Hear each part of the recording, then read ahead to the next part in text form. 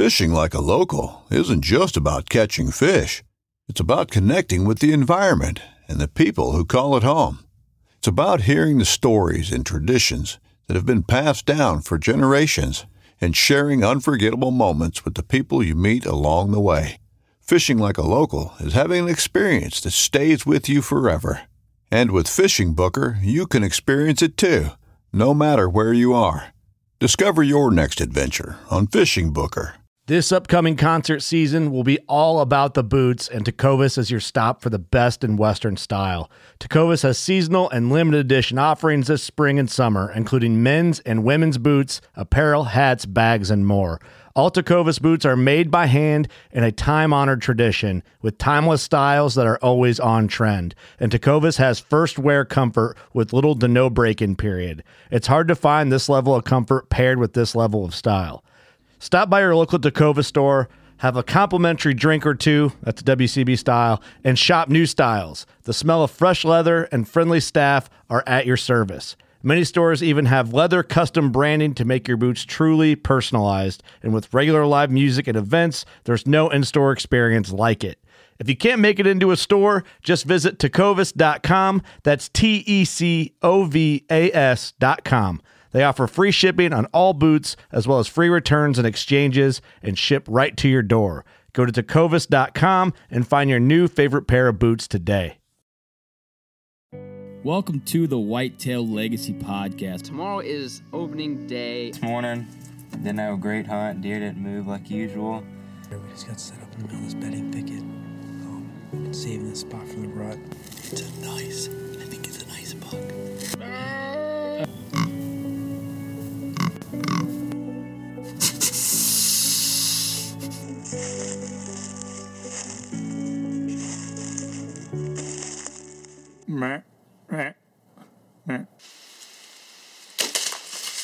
Boom! Hits a 170. That was money. I think he's down right over there. 10 yards. Woo! Whitetail Legacy Podcast, bringing you back to the hunt and leaving a legacy. Baller rut. Welcome to the Whitetail Legacy Podcast, still on the airwaves. Unbelievable, but we're still here, and we're still sending it, and we are sending a whitetail knowledge episode right into your ear holes. On a Wednesday. On a Wednesday, prime rib day. It's like prime rib bush light day, Wednesday. I was going to say, I don't even know if any place serves prime rib on a Wednesday. They should. It's just Whitetail Legacy sending prime ribs out. Yeah, exactly. All right. We have Justin, help me out, bro. Fiskajon. Yeah, Justin Gary Fiskajon on the show. The dude is a complete stud at killing whitetails, and a humble stud at that. Yeah, I mean, very humble guy. Not only whitetails, killing antelope, elk, mule deer, turkeys. I know. I've seen that guy put down more turkeys than I've probably done in my whole life. Yeah, just an epic guy, hunting North Dakota, Montana, Iowa, traveling out of state, getting it done. Only killed one buck on private, all public ground kills. We go into a lot of detail on this of why he thinks he's successful, some tactics he does, some stories that he uses the tactics in. So you guys are really going to enjoy this episode. Let's get into the people that make this possible, and we'll get right into it. What do you got? What do you got wrote down there?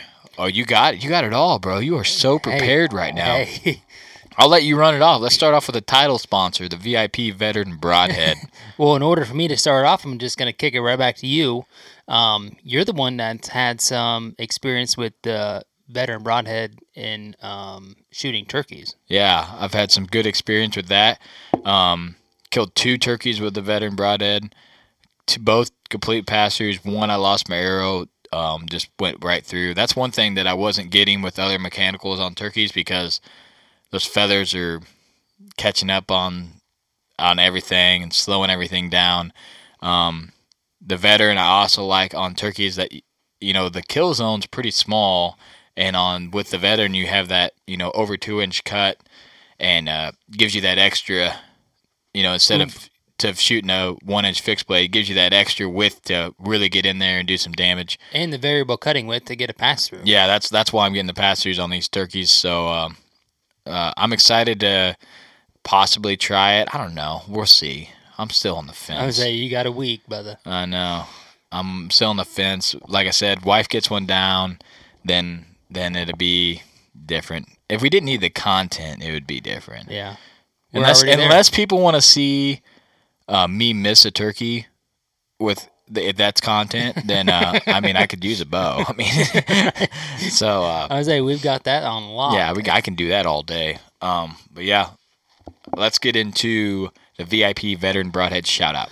The VIP Veteran Broadhead shout out this week is Jeremy Snyder. He was a part of the U.S. Army 11B infantrymen, graduated from sniper and ranger schools. He served 10 years from 2004 to 2014, deployed to Iraq 3 times and Afghanistan 4 times.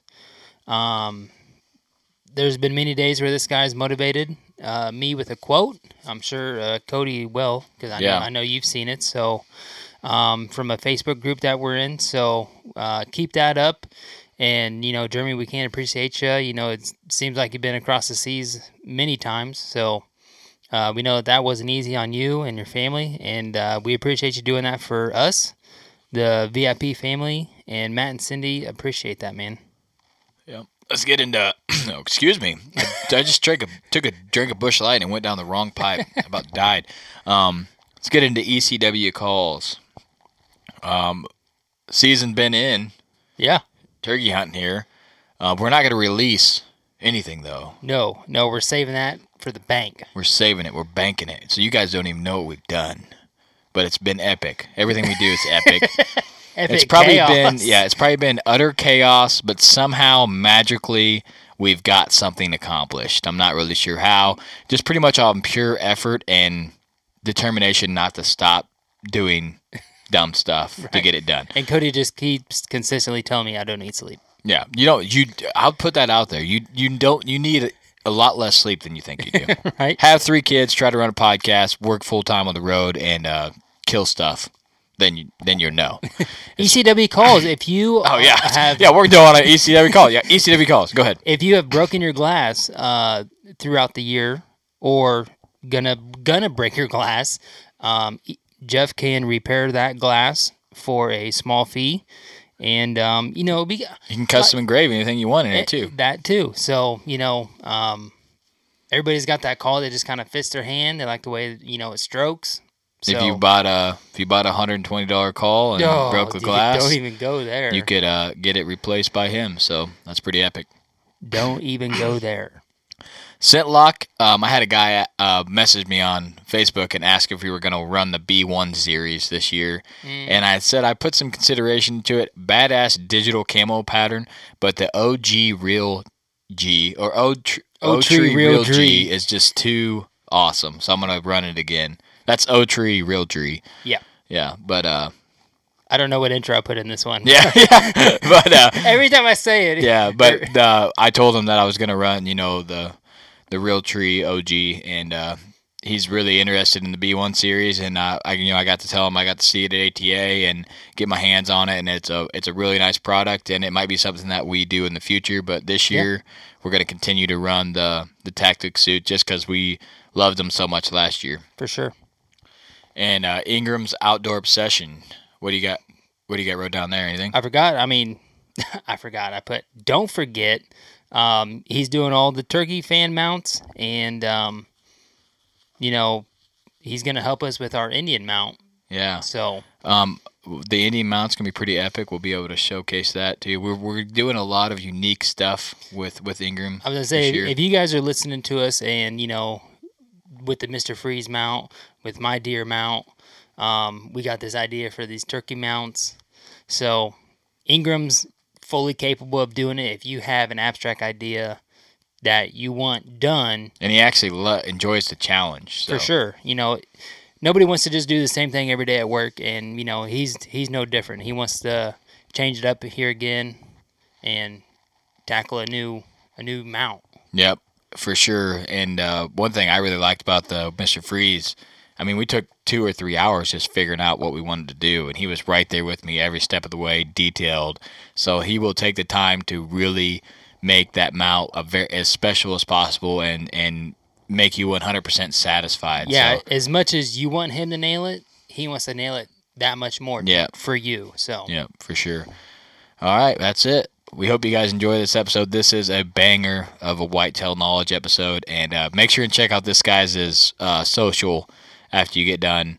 Listen to this and check out Sick for the Hunt, where most of his stuff or all of his stuff is going to premiere. So, Yep.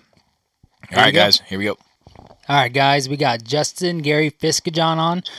Probably the most badass name of somebody we've had on this podcast. So welcome, man. Thank you. I appreciate it. And I take that honor with a lot of pride. You know, you have had a lot of success as a hunter. Before we get into that, man, you know, let us know where you're kind of located at and what you do for a living. Yeah. I guess where I'm living now is I live on the western part of North Dakota, and I'm a stone's throw from Montana, which for the outdoor opportunities is pretty incredible. Because I get, you know, every single year I get a bow tag for North Dakota, and that allows me to kill a whitetail or a mule deer. I generally get at least one turkey tag every spring. You know, this year I was able to get 2. We have pretty good waterfowl hunting, something that I'm not really into. The coyote hunting is very good.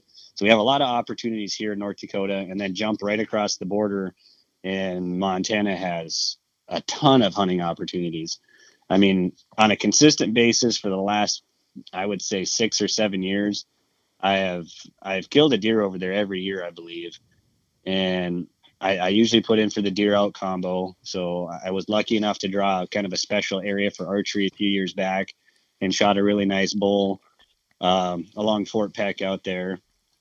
Antelope, something that I just started getting into here the last couple of years. So it's another one of those things I put in for the archery only for antelope in Montana, and I've been successful in drawing that every year I've put in.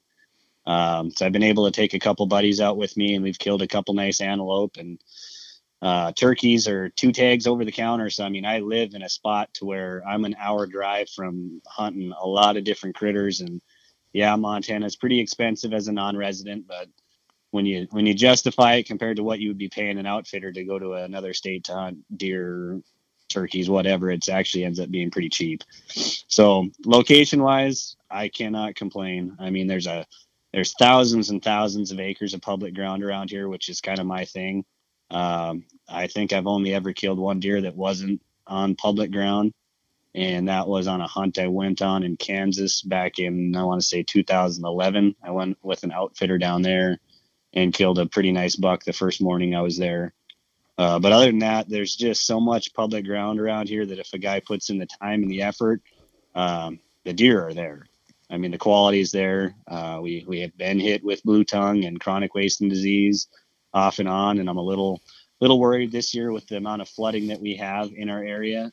If we're gonna see that blue tongue kind of spike up again with all the low-lying water and stuff that we're gonna have left over after everything drains out.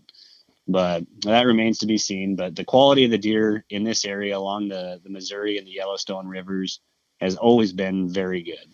I mean, we don't have the Midwest booner type deer out here, but if you can arrow a deer or shoot a deer that's 150 plus out here, that's doing something pretty special. And between me and a couple of my buddies that hunt pretty hard, we've killed a few deer in the 160s and a couple that were over 170 gross score, obviously. And, you know, that's something that we're pretty proud of, because that's kind of the top of the food chain as far as what our genetics are capable of producing in this area from what we've seen.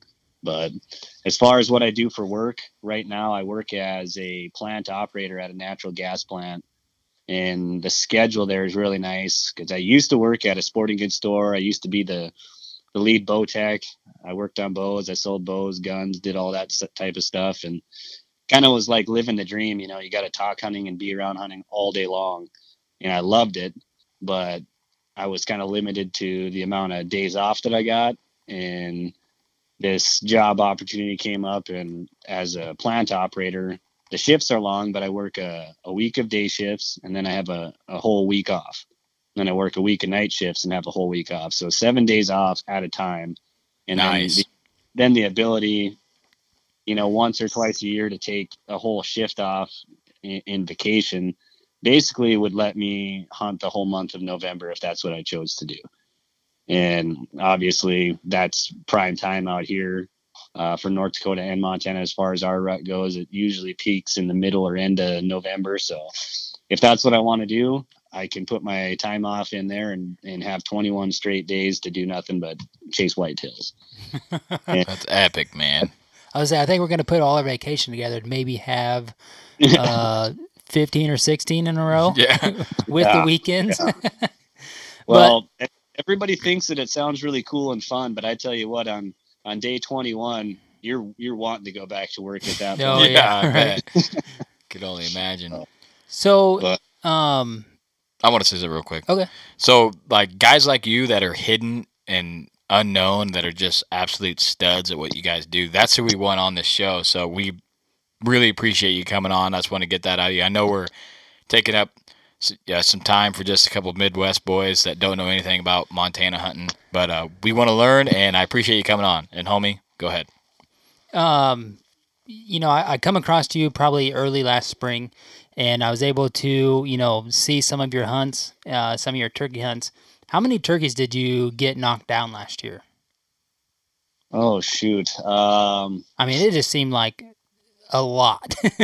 Well, last year was only 3, but the year before, when you probably seen those videos, it would have been 5 that year with my bow. So 5 with my bow 2 years ago and 3 with my bow last year. And this year I'll actually be hunting 3 states, and I have 2 tags in each state. So I have 6 tags to try to fill this year, and we'll see how that goes. I'd really like to try to stick one with my recurve. I haven't got a chance to kill anything with that yet. So I got a stalker stick bow that I'd really like to arrow a turkey with. So that might slow me down on getting all my tags filled. But if I could kill one with that, I'd be pretty pumped. Yeah, that would be super cool. But I guess as far as the turkey end of things goes, and I know turkey's kind of a hit and miss topic. Some guys are really into it. Some guys, it's whatever. But to me, I love it. I mean, it's the first real hunt of the year as far as I'm concerned, getting me out of this cabin fever. And, shed hunting's fun and everything, but winter's a long winter up here, and I'm just ready to get out and hunt something. And they're so vocal, and it's so much fun to be around them and hunt them. And I really enjoy it. So it's definitely one of the things that I really look forward to. And we're going to try to, me and a buddy of mine are going to try to get down to South Dakota here in the next week or 2. And we both have 2 tags apiece down there to try to get on some Merriams, which is one of my goals this year. I've shot some cream tip feathered birds around here, but I want a true blue Merriams for sure. So we're hoping to get down there and get that done. And then I'll fit in North Dakota and Montana when I can, but I'm sure you guys know, like I said, I did a little looking around in your guys' profiles too, that I got a son who's, a year and 2 months old now. So that definitely cuts into the hunting time, and it makes it a lot harder to be away and go do that sort of things when you got a little one back at home. So this last year was definitely kind of an eye opener for me, as far as not even wanting to go hunting as much. I know that kind of sounds weird, but when I'd have a bad hunt, I almost felt guilty that, I could have spent that time, home with my little guy. And that's kind of the battle that I fought this last year, was trying to balance, getting out there and trying to, get video kills and do what I need to do for Sick for the Hunt. But at the same time, I never wanted it to feel like I was choosing that over my son, because that's something that I just couldn't ever do. So, yeah. If you really want an eye opener, just have a baby during the rut. Yeah. I had a baby in November, so I know a little bit how you feel there. So are you, with your location there, is that how you're able to hunt the variety of animals that you do? Yeah, I'd say that's 99% of it. Like I said, I I've ventured out a little bit. I hunted South Dakota for turkeys a couple years ago, Kansas a few times for turkeys, once for deer. And then last year was the first year that I ever hunted Iowa.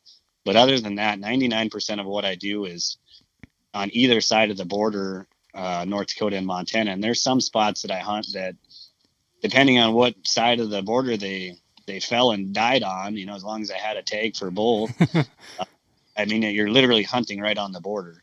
So, I'm so close to the border of Montana, and their non-resident opportunities are so great.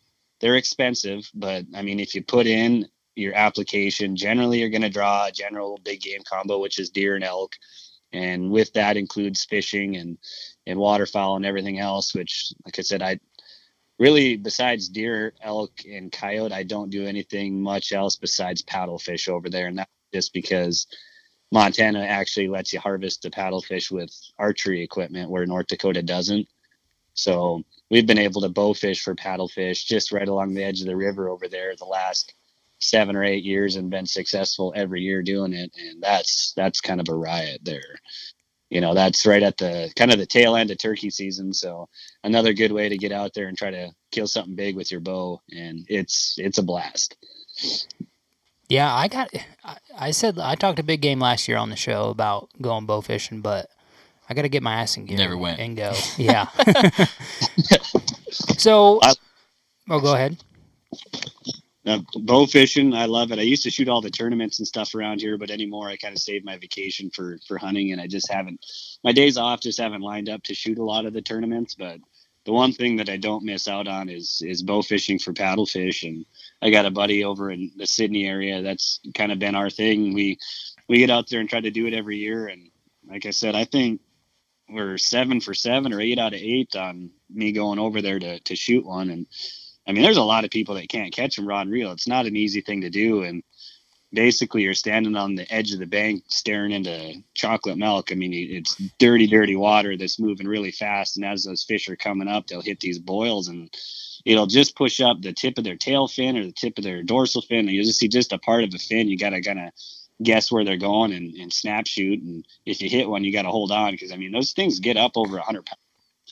And the biggest one that I shot was 85 pounds. And that, according to the Bow Fishing Association of America, is the world record right now, which is kind of cool. But that's obviously not the biggest one that's ever been shot with a bow. It's just under their guidelines. And if you're a member and stuff, it's the biggest one that's been recorded under them. And that was kind of our goal that year. Is the Montana Bow Fishing Association of America record was, I think, 55 pounds.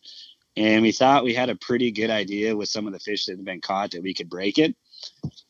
And as soon as I landed that fish, me and my buddy looked at each other and was like, oh yeah, that's state record for sure. And it ended up beating the world record by half a pound. And we were kind of looking at each other like, holy crap, I never thought that happened, so that was pretty neat. But yeah, I just can't say enough about the place that I live being so close to the border and the opportunities in both states. It's pretty incredible. Man, world record paddle fishing. Yeah. That's pretty badass. You got it's yeah. Actually hanging behind me right now as we're talking. That's awesome, dude. So, as you said, you're hunting Montana. You've been down to South Dakota. You just come down to Iowa. I'm not sure how much our listeners has traveled, but Cody and I haven't done much traveling. Cody's been down to Missouri and done some rifle hunting. But he's been able to stay at his grandma and grandpa's house, as to where I've never hunted out of state. So what are some tips that you can give the listeners and Cody and I, for, planning trips out of state, as far as where you like to stay at? Are you just strictly camping? Are you taking all your gear? Are you being selective on gear? Just kind of go into that. Well, to be honest with you, when I'm heading out on a hunt, like even Montana, if I'm going to go try to scout a new area for antelope or go out for looking for elk or do whatever, that to me, as far as I'm concerned, even though I'm living right next to Montana, some of those places that I want to go scout and hunt are, 5, 6, 7, 8 hours away. So when I'm packing up for a trip like that, it looks like mom and dad are sending their college kid off to college. I mean, it's not real organized, and there's shit kind of stuffed in everywhere of stuff that you don't know if you're going to need it, but you're going to bring it anyways. Sounds pretty much like everything we do. Yeah. I'm not going to lie to you guys and tell you I'm super organized. I got totes, and whatever I think I might need, I throw it all in totes and just fit them wherever, and throw my sleeping bag and pillows and stuff in the back seat. And most of the time I'm lucky if I can fit another human in there if they want to come with.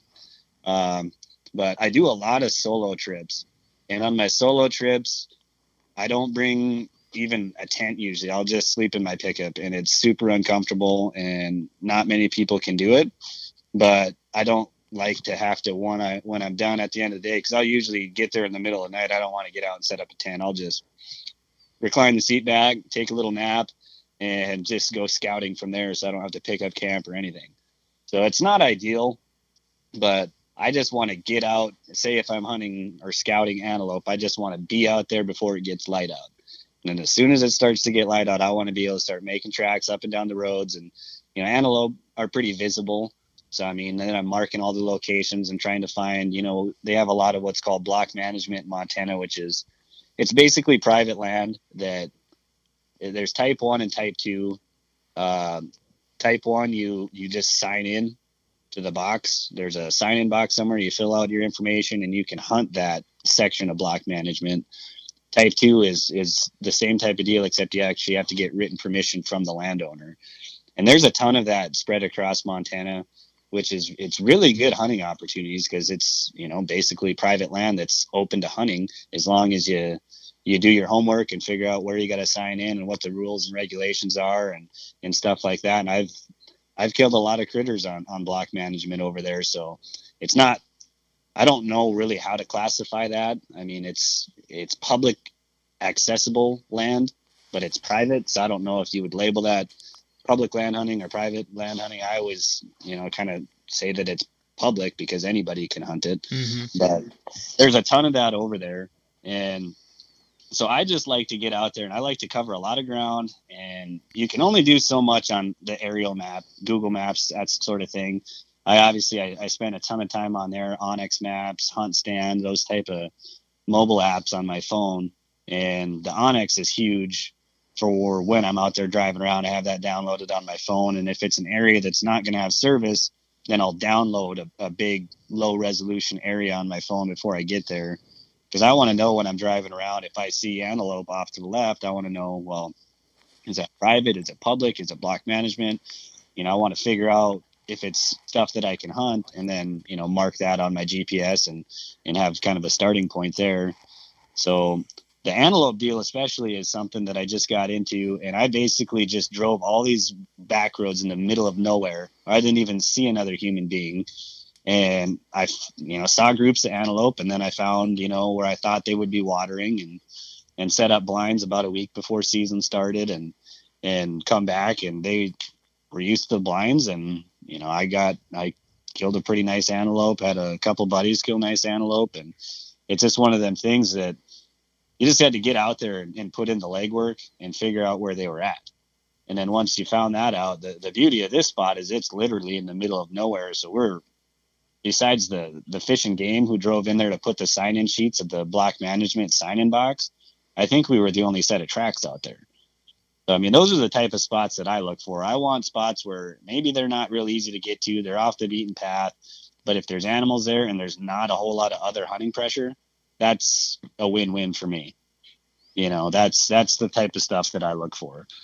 But as far as hunting out of state, the biggest things that I can, give as far as tips, as far as what I've done, is, like I said, the Onyx apps.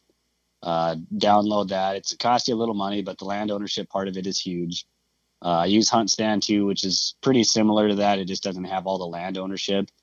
It has some of the icons that you can use to mark sign and tree stands, that sort of thing. I like that a little better. But when you zoom out on some of my apps like that, it just looks like a blob, because I mark everything. I mark, hey, I saw one antelope here. Hey, here's a possible water hole.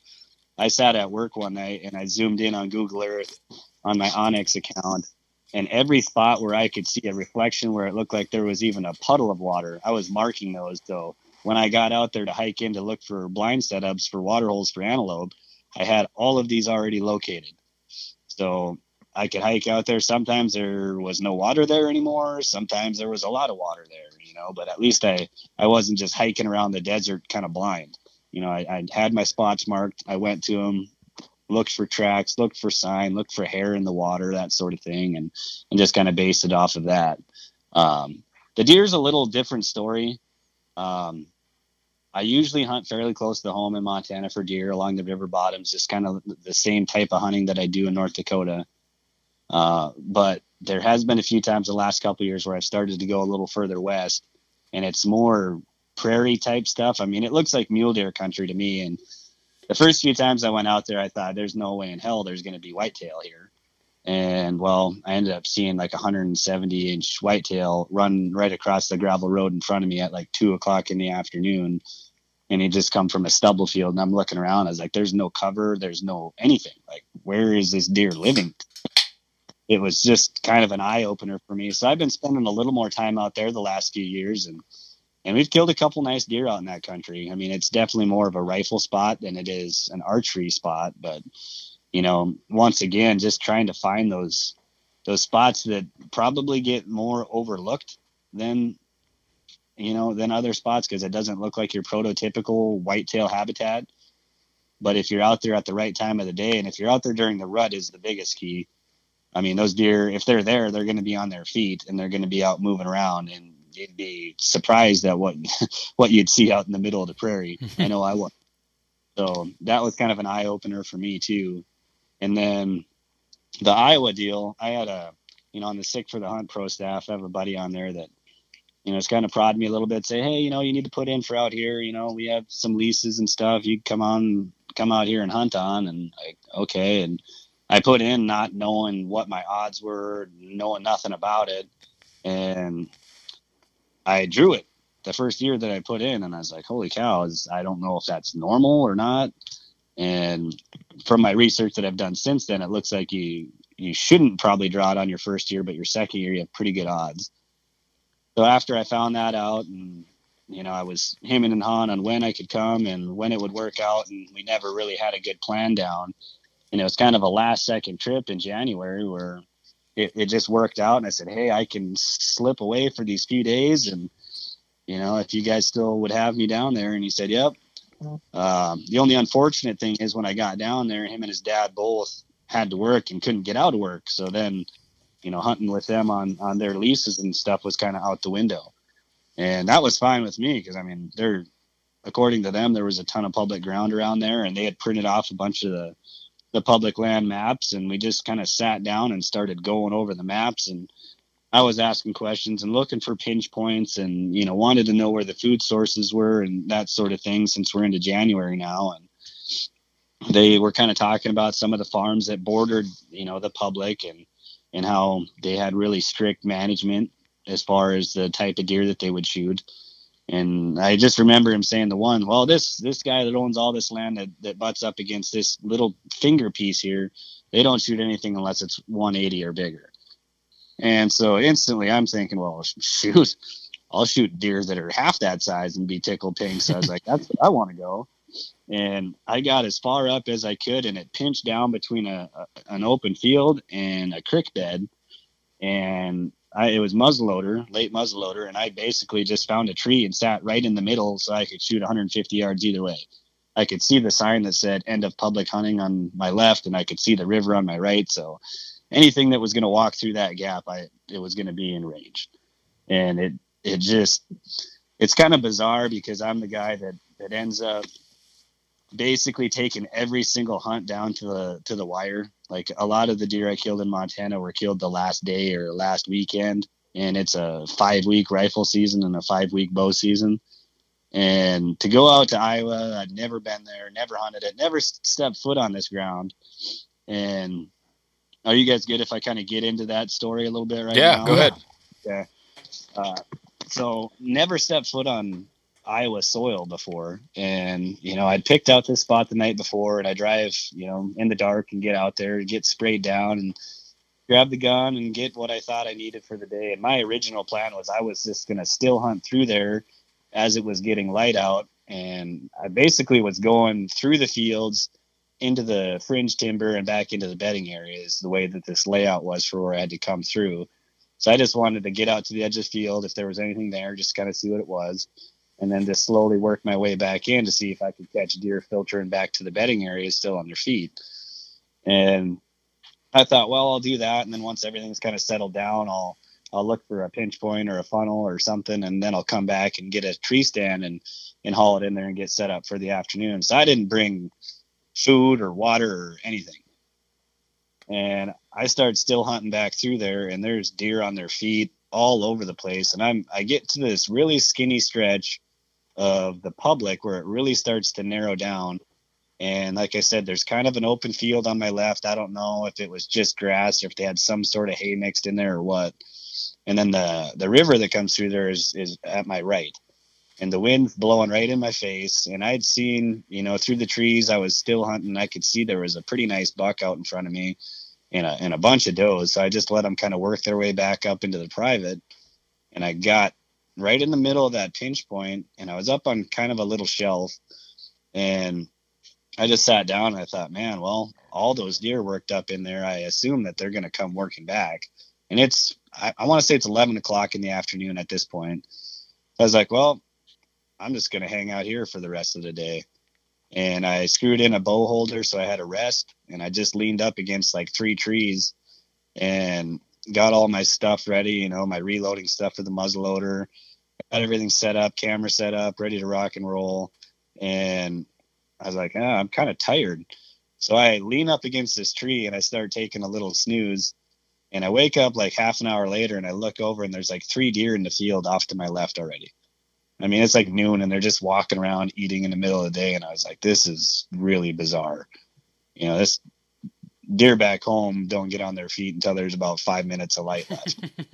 And I'm just thinking, this is super strange. And I was like, this must be just kind of an anomaly. So I went back and I took another little nap. And this time I wake up to like hooves. Like I can hear this deer walking. Like it's literally within 10 yards. And I don't know if he saw me pick my head up or what, but he turned and ran, and I didn't know what it was. All I knew was that I was about to get trampled by a deer. And I thought, well, maybe at this point, because I'm sitting on, there was nowhere I could sit where there wasn't trails through this stuff. So I was kind of hoping that wouldn't happen, that they would be taking the trails that basically went through me. And that's what that deer was doing. So I was like, well, crap. That's not good. The deer didn't blow or anything, so I thought, well, maybe I'm all right. It's 1 o'clock at this point, and we got 4 or 5 hours of light left. I thought, I guess since the deer are moving already, I should probably be awake now. So I got set up, got the gun ready, and just kind of sitting there. And I'm watching these deer come out into the field, and some of them are coming out on the other side of the public hunting sign that I couldn't have shot them anyways.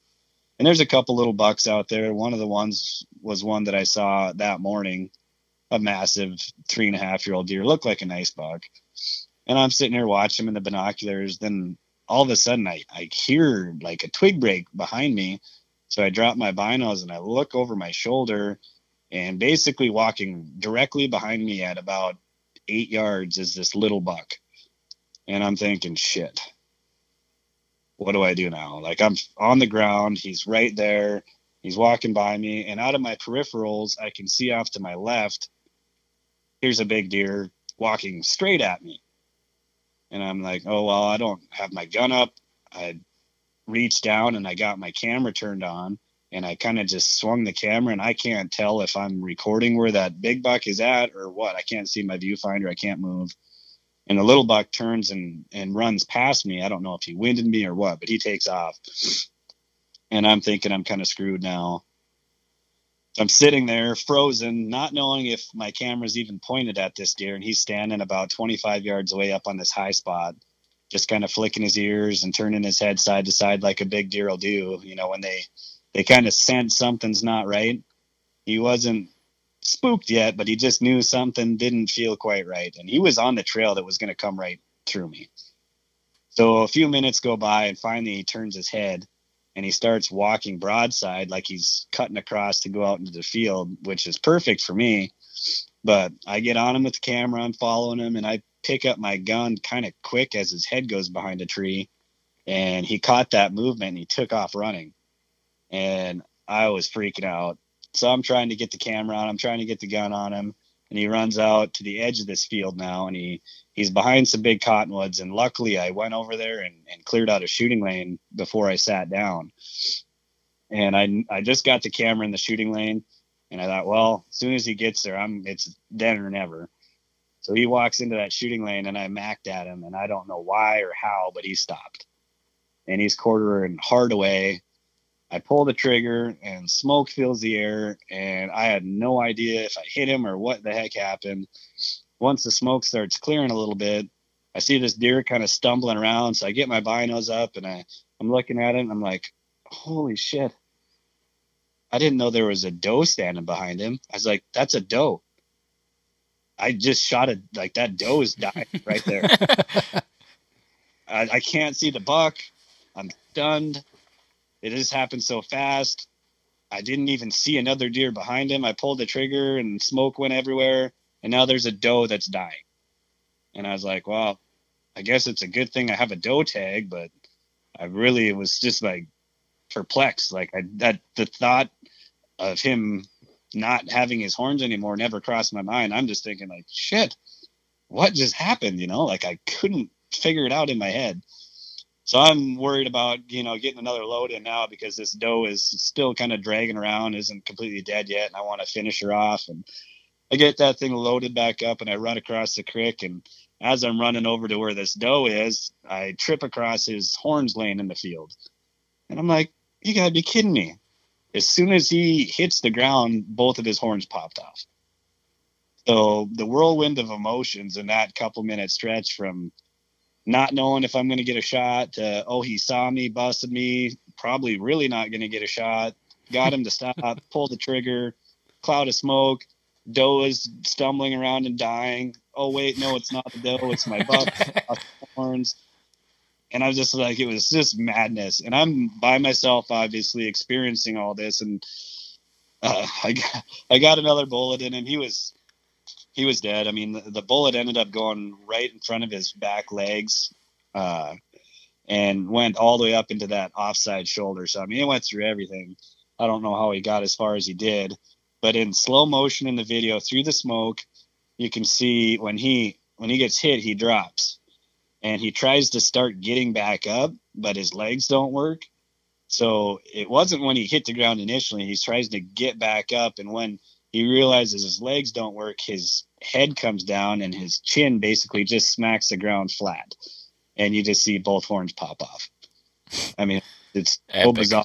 And I've heard of that happening before, but until it happens to you, I knew that there was a chance that it could happen going out there that late.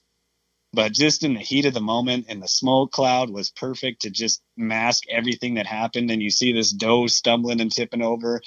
I mean, it's comical to me to look back on it now, but at the time I was like crapping my pants. I was like, what just happened? So it was pretty incredible. And like I said, the buddy of mine that's from out there, he ended up coming back in there to help me get him out. And him and his dad were both like, yeah, you could probably kill a deer like this every year because around here, nobody hunts this far back in. I mean, I think I ended up being a little over 1.5 miles in from the truck is where I shot the deer. And to me back here, I'm consistently 2 miles from the truck or more one way, packing my gear and everything back in there to hunt, to get away from, a lot of the other hunting pressure. So to me, I mean, 1.5 miles, I was like, shoot, that ain't that bad. And, I cut him up, quartered him out, and packed the whole deer out on my back in my backpack. And my one buddy took the 2 sheds, I guess you would call them. And the other guy took the muzzleloader. But I mean, the entire deer was on my back, and just hiked them the 1.5 miles out of there. And they're like, yeah, no way anybody's putting in that much work around here. And to me, that just sounds bizarre because it's what I'm used to around here. Mm-hmm. So if that's the case out there, that nobody wants to hunt more than 500 yards off the road, and you have Iowa caliber deer, Like, that's something that I want to get my hands on as much as I can, because I don't have no problem going back that far in. I enjoy it. I feel, more grateful for a successful hunt when you worked a little harder for it. And the only thing bad about that hunt is I killed him on the very first day, and I just, that just doesn't happen to me. Normally I really, really appreciate the deer that I do kill because it's such a grind to get there. And this one just seemed like it almost came a little too easy. And I've tempered my expectations for the next time I do get out there. So I don't expect it to happen again, but I'm sure grateful that it worked out the way that it did this time, because it made for a pretty fun hunt. Yeah, epic story too, man. Right. I mean, the first set in Iowa, you got deer all over you, falling asleep, waking up, and then you shoot a giant, and then it drops its antlers, and you think you shot a doe, and that's insane.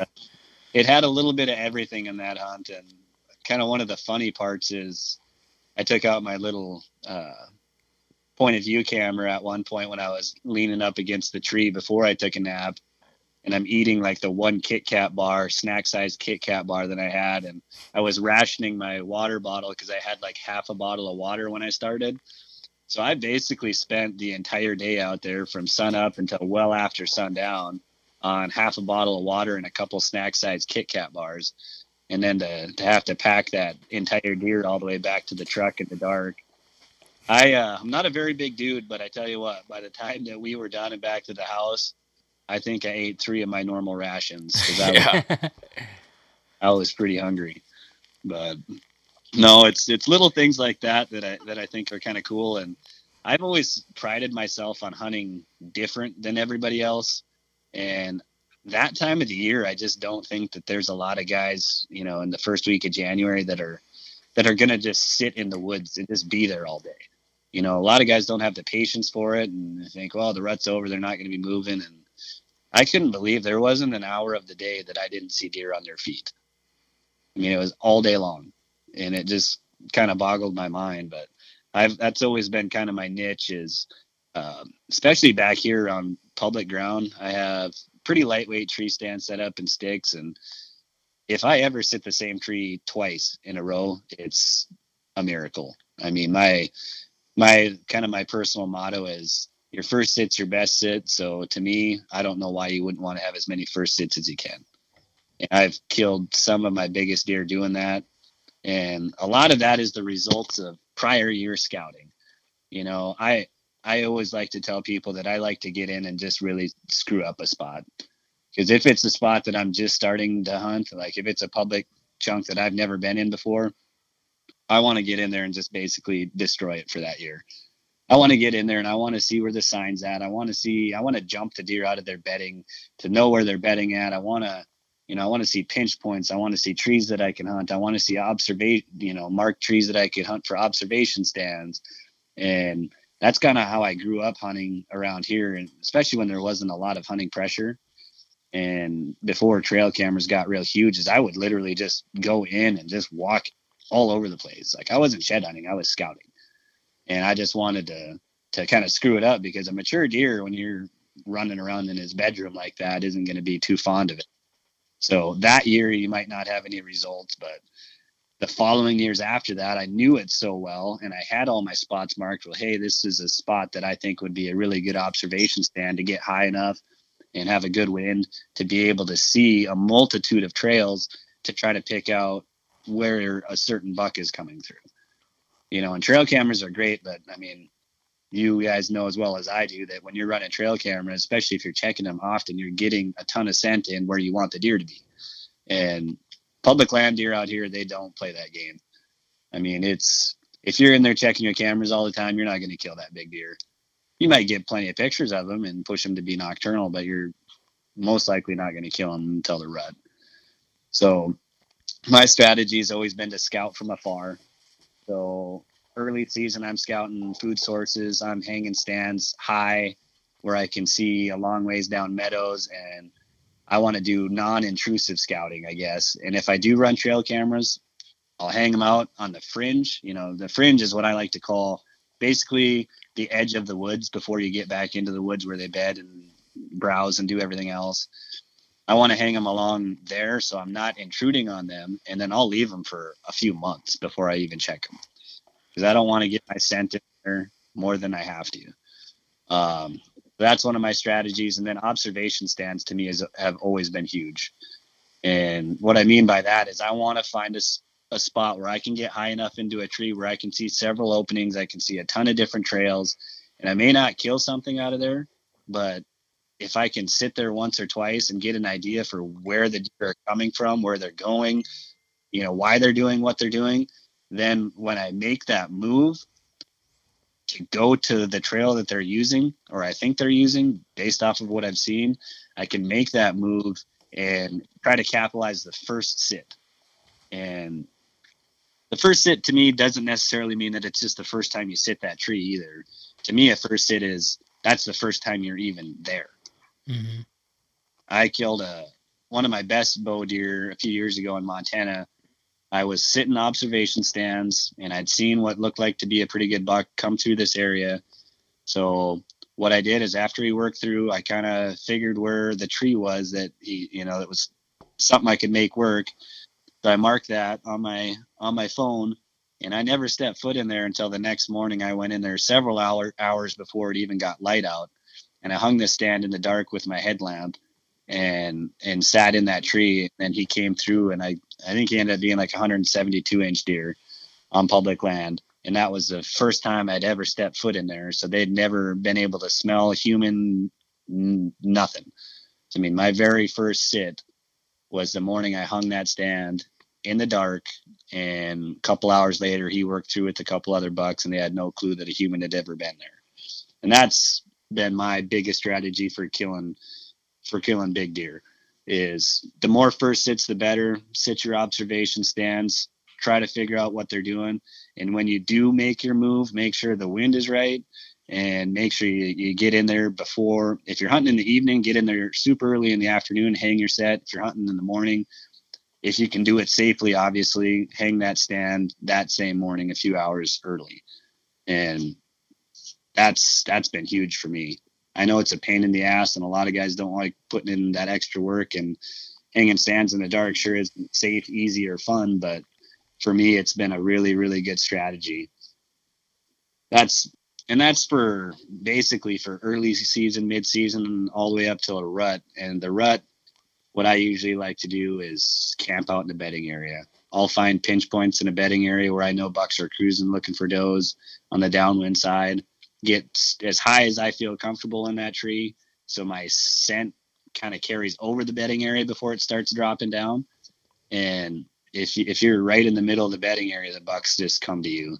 And I found a few good spots around here along the river, locations like that, and all day sits. I mean, I've killed some of my nicer deer in the middle of the day, and you guys have heard the same thing, 10 and 2 rule for big deer getting killed. A ton of big deer get killed between 10 and 2 during the rut. And still a lot of people out here, they're sitting at home 10 and 2. They're not sitting in a tree stand. And I realize the end of November, when it's 30-mile-an-hour winds and the real feel is about negative 20, 30 degrees, isn't a whole lot of fun to be in a tree then, but that's all right because the deer are on their feet. I feel like a lot of that's, people plan on doing that, but then they don't see any deer in the morning, and they're like, well, they're just not moving. Yeah. But, and what I've seen is sometimes you don't see movement till 10 o'clock or 9 o'clock, And it's easy to play that mental battle with yourself. And I've been there before too. Obviously, with as much as I like moving stands and setups, I'm doing it basically every day when I'm hunting. I mean, I bet you if I hunted 150 days in a year, I'd probably been in over 140 trees. I mean, I don't ever sit the same tree twice. And the only stands that I do are ones that I have in the bedding areas come rut. I'll stick it out a couple days in a row in one of those spots if I feel like there's a big buck in the area that's going to work through at some point. But other than that, I'm constantly moving. And yeah, I'm the same way. If I'm sitting in that stand and it's a few hours into light and I haven't even seen a deer yet, I'm thinking, man, this would be a good time to get down and move this to another spot. They're just not in here. And especially when you're by yourself, you playing that mental game and try to talk yourself out of it. But more often than not, like I've sat all day and not seen a whole lot of deer, and then 4 o'clock in the afternoon, here comes the one that you want, and you kill them at 4 o'clock in the afternoon when you've been out there for 10 hours already. So it does pay off, but it's a mental grind more than anything. Sitting in a stand that long and not seeing movement is not something a whole lot of people can do. Yeah, for sure. I really like your style of hunting, and I feel like that's something that I lack on. I mean, if I have a good stand that's been good in the past, I just I'll hunt it 5 times, but I've been successful on that 5th hunt. You know what I mean? So, But I feel like on public, like we have some pretty decent public close to us that we could hunt a lot more, and we could do that because we have the option to move stands so much. When you're limited on acreage, it's hard to do that. But if you're on a big public piece, we just need to hunt that public piece more because I know there's giant deer on it. I've seen them. I've shot a nice one out there. I've seen buddies drag giants out of there, and I know where they're at too. It's just me getting my ass off the private and going out there when I know what I got on maybe this year be easier because we know we got giants, but we don't have one like we're pinning down. You know what I mean? So, but yeah, I think that's something that we'll try this year. We'll try to bounce around a little more and make stuff happen for us instead of sitting somewhere and waiting for something to happen. We'll try to make stuff happen. Well, that's definitely something that my buddies kind of give me a hard time about out here. Is they're like, if you would go out and sit the same tree every day all year, you'd have probably killed a big deer by now. And I was like, yeah, possibly. But I was like, I'm just not my style. I want to be in a different tree all the time. And I have a few spots, like especially bedding area spots where I really like these locations for when rut rolls around. There's almost always going to be at some point, there's going to be a big mature buck that works that area.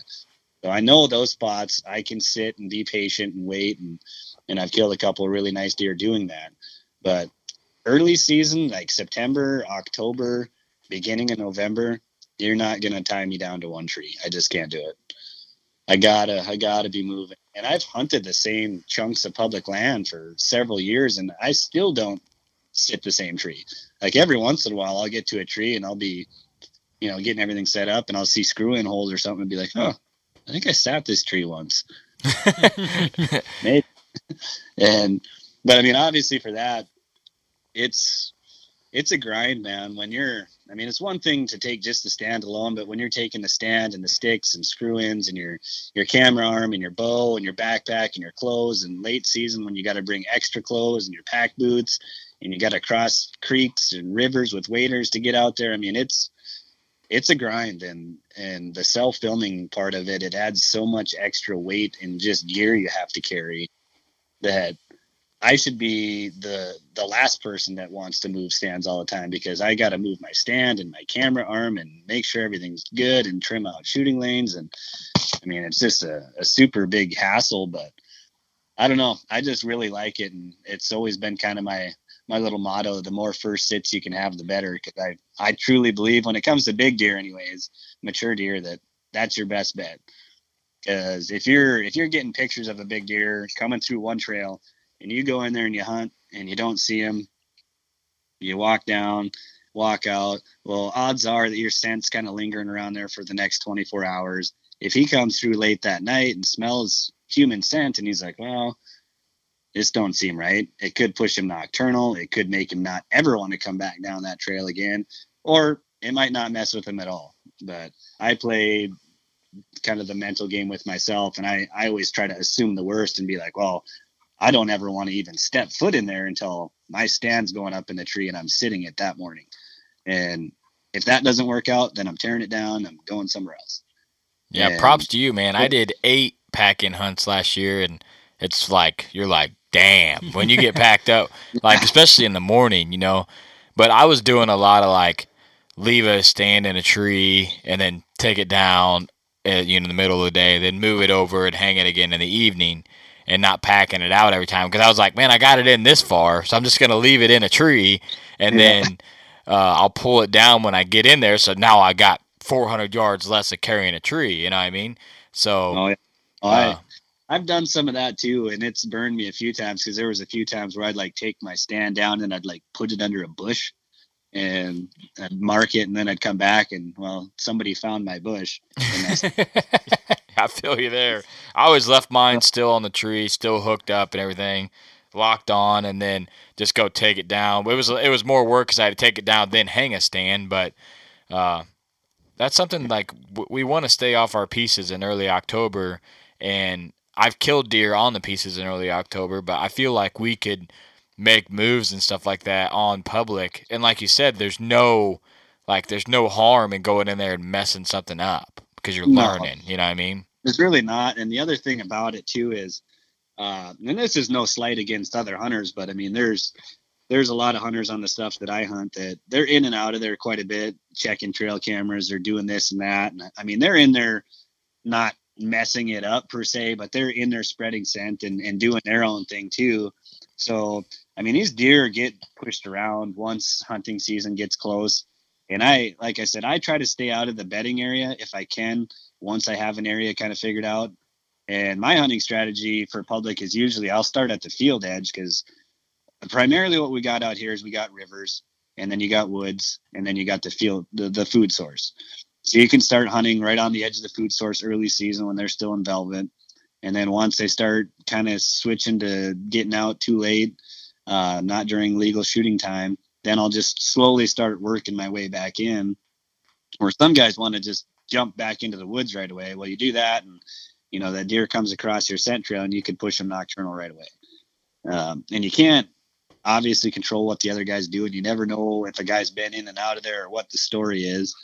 But that's just how I try to play it on my end. Is I'll start kind of at the perimeter and slowly work my way back in early season, and try to do my best to stay out of the bedding area and let that be a safe zone until the rut. And then when the rut gets here, that's where I want to be. I want to be right in the middle of that bedding area and just sit there all day. That sounds kind of about like what we did last year. Yeah. You're doing all the right things, man, and it shows with you being so successful, you know. And every time we have someone on this podcast, the people that are incredibly successful all goes back to work. You know what I mean? Mm-hmm. The more work they put in, the more time they put in stand, the more strategizing they're doing, scouting. That's how you're you know, that's the people that are successful. So yeah, and I think that the success is, it's usually about 90% scouting and 10% hunting. I mean, when you break it down, a lot of guys, they don't have a ton of time off. They have 2 days off a week, and they just want to go hunt. You know, they don't get to do the scouting part of it. A lot of my sits I consider to be scouting, even during hunting season. Like I said, the observation stands and stuff like that, that's more scouting than it is hunting. So when you're doing those observation stands, are you seeing bucks using a certain area or a certain trail and then moving in on them like the next day and catching them doing the same thing? It depends. I want to get high enough and see a really big area. And if I'm seeing, you know, if I see a deer, say 2 nights in a row come out of the same spot, to me, that's enough of a pattern to say, hey, I'm going to move right on top of that trail and try to kill him tomorrow. And the other thing you got to be cognizant of, obviously, is the weather conditions, the wind. If the wind's going to be right, you got to play the wind right and all that sort of thing. But I had to kind of tell myself this and get myself to know this too, is that because I like to move around so much that I had to tell myself that once is not a pattern. And that's something that really kind of hits home for me, because I was hunting this deer in 2009, 2010, a deer that I had named and stuff. And I had bow hunted him. You know, I had 3 years of history with this deer on public land, and I was hunting him all over. Had him several times under 20 yards in bow range. And one time it was just after legal shooting right. He walked by the blind at 15 yards. One morning he was coming in with some other bucks and walking right down my shooting lane. And he's coming through these willows. He's coming right at me. And I thought, shit, I can't do anything. And he looks right up at me in the tree. And the other 3 bucks that he was with circled around, and they come through perfect. I could have shot any one of them. And he kind of looks up at me in the tree and he's like, oh, I know that guy. Yeah, we've been playing cat and mouse for a few years. And I have this one shooting lane through the willows, and he's standing like right before it. And he looks up at me one more time, and I'm on my knees on the platform of my stand at full draw. He looks up at me one last time, and he jumps across the trail into the willows, so I have no shot again. And then he just walks straight away. And I'm thinking, you got to be kidding me. Like, he looked at me, and he's like, hey, watch this. And he jumped across the shooting lane and just went back to walking again. I mean, the encounters that I had with that deer, you know, and he was probably, I would say, high 160s, maybe close to 170 that year. And I had him under 30 yards probably 5 different times, and nothing went right. One night it was broad daylight, and you come walking out into the field, and I drew back, and my buddy didn't have him on the camera, so it said don't shoot. Well, by the time he did have him on camera, a little buck walked out, was paralleling him, but he was between me and the buck, so I had no shot. And then he got all the way out into the field, and he was facing straight away, and then he caught a wind, and that was that. But I mean, it was just pretty aggravating. But that deer, I was trying to hunt, like my strategy was always to hunt on the fringe and work in, and he was coming out into this beet field. Well, he would come out here, so then I would move my blind over there and get it brushed in and ready to go. And then the next night he would come out somewhere else. So then I would move my blind over there and get ready, and then he would come out somewhere else. And I mean, I played that game for a month, and if I would have sat in one spot that entire month, I'd have killed him. So that's when I kind of had to tell myself that once is not a pattern. Just because you've seen that deer do that one time doesn't mean that you have to move over there and expect him to do it again. That's a good tip, man. Yeah. But the flip side of that is I knew that if I sat where I'd been sitting and I saw him come out on the trail he came out on the night before, and I didn't move, I'd have been a hell of a lot more pissed about that than jumping around and not ever killing him. Because that's the part that, you know, I would rather go down being aggressive than be passive and successful, because that's just my nature. But I've gotten a little better about that over the years. So back to the observation stand point of view, if I see a deer come out in a certain area and see him do it a couple times, then I feel comfortable making that move. I try to force myself to not do the once is a pattern type thing and see him do it one time, so I got to be there tomorrow. If I can see him do it twice, then shoot, I mean, that to me is getting to be more of something that I can rely on. And I don't want to sit here and watch him do it for a week and then have him change his pattern. If I see him doing it a couple times, I want to move in and kill him right away.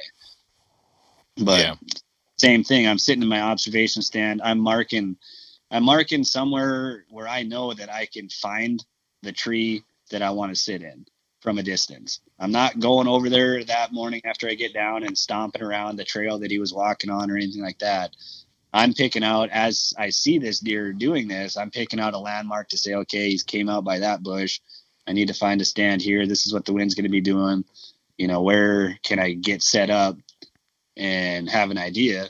So when I do go to hunt that spot, I'm either going in the dark in the morning, or I'm going in super early in the afternoon and getting it set up for an evening spot and sitting it as soon as I set it up. I mean, that's been my biggest thing, and it keeps coming back to that is just that first sit. Mm-hmm. You know, by the time they smell your boot tracks from when you were hanging that stand, they're already in bow range and your arrow's in flight. Man, that's got to be such a fun style hunting, just to, you know, be able to move like that. And I'm kind of jealous that the way I'm so passive on my piece, you know, but just like being on public this year, I was way more aggressive than I am normally, you know what I mean? And it's just such a, like if I seen a buck, if I was on my piece hunting a stand and I seen a buck do a certain thing, there's no way I'd pull that stand down and move it. Yeah. Like I just couldn't do it, because I'm like, that's one deer. But on public, I'm like, well, if I don't do it, some other guy's going to do it and ruin him. So I might as well go full send. Right. So, and that's the other thing that's kind of in your favor too on public is that attitude too there that, man, if I don't play aggressively to try to kill this deer, if you see a nice deer, if I don't, you know, try to kind of hurry up and figure him out and make a hard play and try to kill him that first sit, then either somebody else is going to kill him, somebody else is going to walk around over there and put scent there and spook him off. I mean, there's so many other factors that it's hard to be passive, you know, because I'd hate to be sitting in my observation stand for a week and on day number 4 watch somebody else put an arrow through that deer and drag him right by my stand. I mean, that's not going to be a good feeling. No, that'd be tragic. So Well, man, before we wrap this one up, I want you to give a 2-word answer. Your favorite place to hunt and what animal are you hunting? Ooh. I'm going to say Montana. And I don't think I could say anything but whitetail deer. It's still solid, bro. Everything else is it's a passion of mine, but man, if it wasn't for bow hunting whitetail deer, I don't know what the heck I'd do. I was say you're pretty damn good at it. Yeah. That's probably not a real adventurous answer there, but I would say the same thing probably. Yeah. It's just something that I like to do, and if I couldn't do it, I don't know what I would do with all my free time. Just podcast more. Yeah, just podcast more about hunting, which makes a ton of sense. I'd have to start like some Dad on the Side podcast. Yeah, Dad on the Side podcast. We're already gonna start that. Hell yeah. There you go. Maybe we could get a men's knitting crew going. Or Heck yes. Yeah. Knitting in the timber. Knit some sweaters for all those guys that hunt too much. Yeah. There you go. You had to sew the Old Tree Road Tree. Yeah. Camo. Perfect. All right, Justin. Let the listeners know where they can be able to watch some of your hunts at, and anywhere that they can follow you and keep along and keep up with your season. Yeah, as these guys said, they definitely didn't butcher my name. So Justin Fiskajohn is my personal Facebook account. I'm a pro staff member for Sick for the Hunt. You can also find them on Facebook. We do have some videos for Sick for the Hunt on YouTube. And I think there's still some on Facebook as well. I know Facebook's starting to kind of crack down on some of the hunting stuff. And that was one of the big reasons why we decided to go to national television. So starting July 1st, we'll have Sick for the Hunt. It's with their main sponsor, Pure Whitetail. So it's going to be called Pure Whitetail Sick for the Hunt. We'll start airing on the Sportsman's channel, or the Pursuit channel, excuse me. And that'll begin July 1st. And our episodes are currently slated to start Monday at 8:30 Eastern, Tuesday at 12:30 p.m. Eastern, and Wednesday at 12:30 p.m. Eastern. So that's the Sportsman's channel. I keep saying the Sportsman's channel, but that's definitely not right.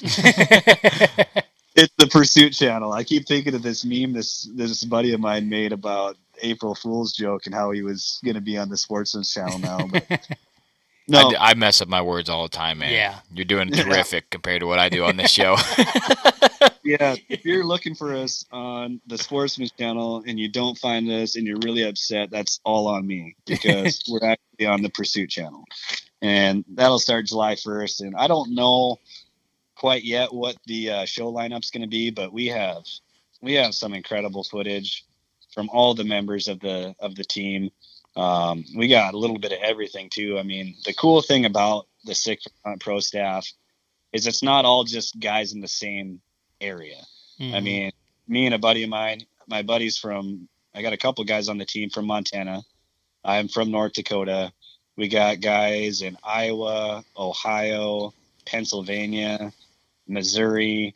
I mean, we got a really good, diverse group of guys and gals that hunt everything from turkeys to alligators to hogs to, antelope, elk, bear. I mean, we literally have something for everybody. And the other cool aspect that I think is, you got guys like me that are more focused on public land hunting and opportunities that the average guy can, go out and do. Like, I'm hunting land that anybody can go hunt. So I'm not anything special. It's just, I like doing it and I get out and I like sharing that with everybody too. So I think I can relate to a lot of people that there's not many shows on the outdoor channels that guys can relate to, because they don't have the private land and the food plots and, everything else. I mean, I just go out and whatever's public, I start poking around until I find something that looks good and throw up a tree stand. So, I mean, I'm nothing special. And, we also have guys that do have a ton of private land and that can put in the food plots and the baits and stuff like that. So we got a pretty good diverse of guys as far as where they're located and how they hunt. And I think that's going to really be a big plus for us to appeal to a huge array of audience members. I mean, I think it's going to be pretty cool. Yeah, I'm excited to see your stuff on Pursuit channel. It's going to be pretty epic. Mm-hmm. You guys got some straight killers on there too, man. Yeah. Oh yeah. Yeah. There's several guys on the staff that make me look like chopped liver. I mean, I am nowhere near being the top dog. Like I said, it's been something I've done for a long time, and I never really did it with the intent of, getting to this point. I just did it because I enjoyed it, and I enjoyed sharing my hunts with people who wanted to see them. And I never really put in an effort or sent videos out to a bunch of TV shows or hunting pro staffs. I mean, it was just Josh knows guys, Josh Martin, the owner of Sick for the Hunt. He's been up hunting in this area several times, and, between all the people that we knew mutually, they kind of got us together, and Josh offered me a position. And yeah, I mean, I was very humbled to get that, and just been doing my best ever since to try to not let him down. So, yeah, but it's a lot of fun. It's a great group of guys, and doing it for the right reasons. I mean, we always put God first, and, try to not be the type of people that come off as arrogant. I mean, I hope I never come off that way, because I'm the furthest from it. And I've always been scared to do any sort of self-promotion, because I never want anybody to think that I'm arrogant. I know I've had, pretty good success, and I've killed some nice animals, but it's nothing that I want to ever have somebody think that I think I'm better than anyone else. Because I'm, like I said, average Joe. I just like going out and hunting, having a good time. And if I'm successful, that's awesome. If not, hey, I got to see a beautiful sunrise, sunset, whatever it was, and it beats the heck out of a day at work. So that's for sure, man. I think that's a perfect way to end this, man. You're just like us, a couple of normal guys trying to get it done. And I really like that you said, you can target the normal people that are not going to Outfitter or not, because there's a lot of TV shows that are Outfitter based, and they're cool to watch, but to a certain point, you need something different, and I think you're going to hit that. And I'm excited to follow you from now on. I'm following you on Facebook now, so I get to follow you throughout the season, and get to follow you on Six for Hunt, though.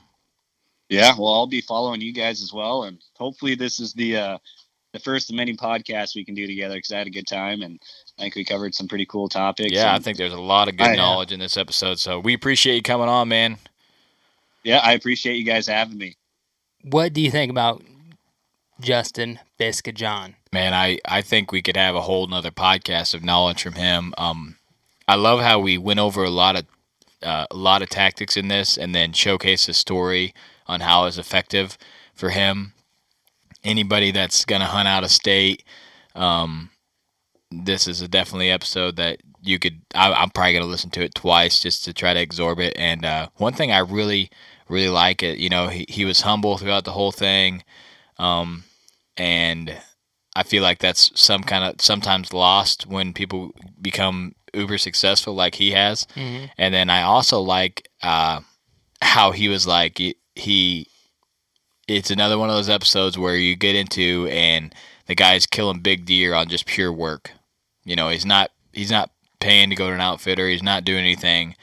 It's just a normal guy purely getting it done on work. Well, and that seems to be the common thread, as we talk to more and more people who are like Justin or, Josh Profit or James Wheeler, the studs who are getting it done. And, two of them guys that I just named are getting it done on public ground. It just goes back to work, running cams and really sitting down and strategizing and, thinking about your access and stuff like that. So that's something that we've gotten better at is, access just from listening to these guys talk. So we hope you guys pick up a skill from this episode. We know that we want to try some of the stuff out. Yeah. And it's definitely a unique episode and a lot of whitetail knowledge. So remember, get out there, try a different tactic. Yeah. And try to leave a legacy, and Whitetail Legacy's out.